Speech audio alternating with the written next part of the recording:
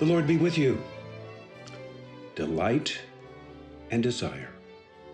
That's right. I want to talk with you for a few moments about delight and desire. Something we don't talk much about in sermons and in Christian circles, but something we really should talk about, and that is how important it is for our lives to be marked by delight and desire. That is to have the fire, the passion of delight and desire in us. I'm looking at what has been one of the most important verses of my life, a verse that many times has helped me get my bearings. It has helped give me new direction. I'm looking at Psalm 37, a psalm of David. Psalm 37, verse 4, I read, "Take delight in the Lord, and he will give you the desires of your heart." Later in the psalm, David says, "I have been young and now am old." So recognize this as the voice of experience that David has seen in his life. Take delight in the Lord, and he will give you the desires of your heart. Now, I'm not going to twist this verse to mean something it doesn't mean.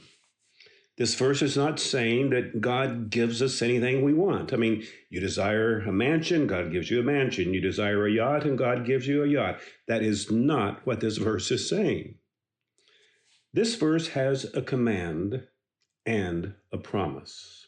The command is, take delight in the Lord. I don't think we hear enough of that today. Take delight in the Lord. Take delight has the idea of taking pleasure, of enjoying something. God wants more from you and me than obedience. He wants more than just the gritting of our teeth duty. God really does want you and me to enjoy him, to delight in him, to delight in his goodness, his love, his wisdom. God wants us to enjoy him as we spend time with him, as we think about him, as we center our lives on him. So to take delight in God is as much a privilege as it is a duty. Then our verse says that as you take positive delight in the Lord, that's the command. As you take delight in the Lord, the promise is that he will give you the desires of your heart. Now, you might know what I'm going to say next. It's this, that as we take delight in God, we then find God giving us new desires. As we take delight in God, God transforms our desires so that a lot of the things we used to desire, we just don't desire anymore.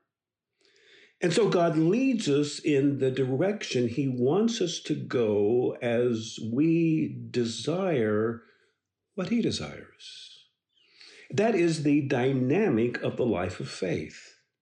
That as we delight in God, as we just take positive, sheer enjoyment in him, we find ourselves being changed, desiring what God desires. Now, I want to read you something. We do not know the source of it, but we do know that it was found on the dead body of a soldier during the American Civil War. And it goes like this. I asked for strength that I might achieve. I was made weak that I might learn humbly to obey.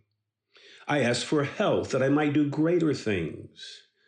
I was given infirmity that I might do better things. I asked for riches that I might be happy. I was given poverty that I might be wise.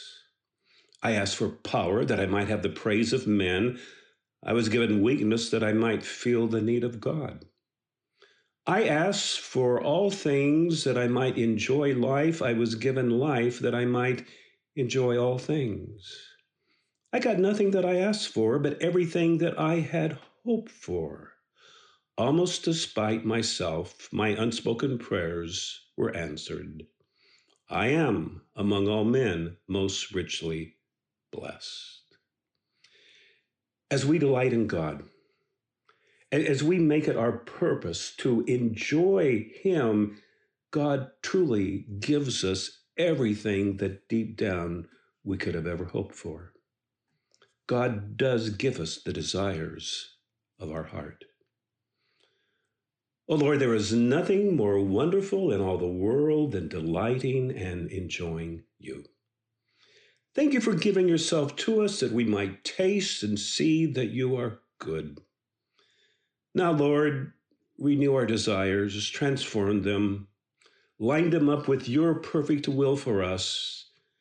May your generous and loving heart guide our prayers, our words, our actions, our desires.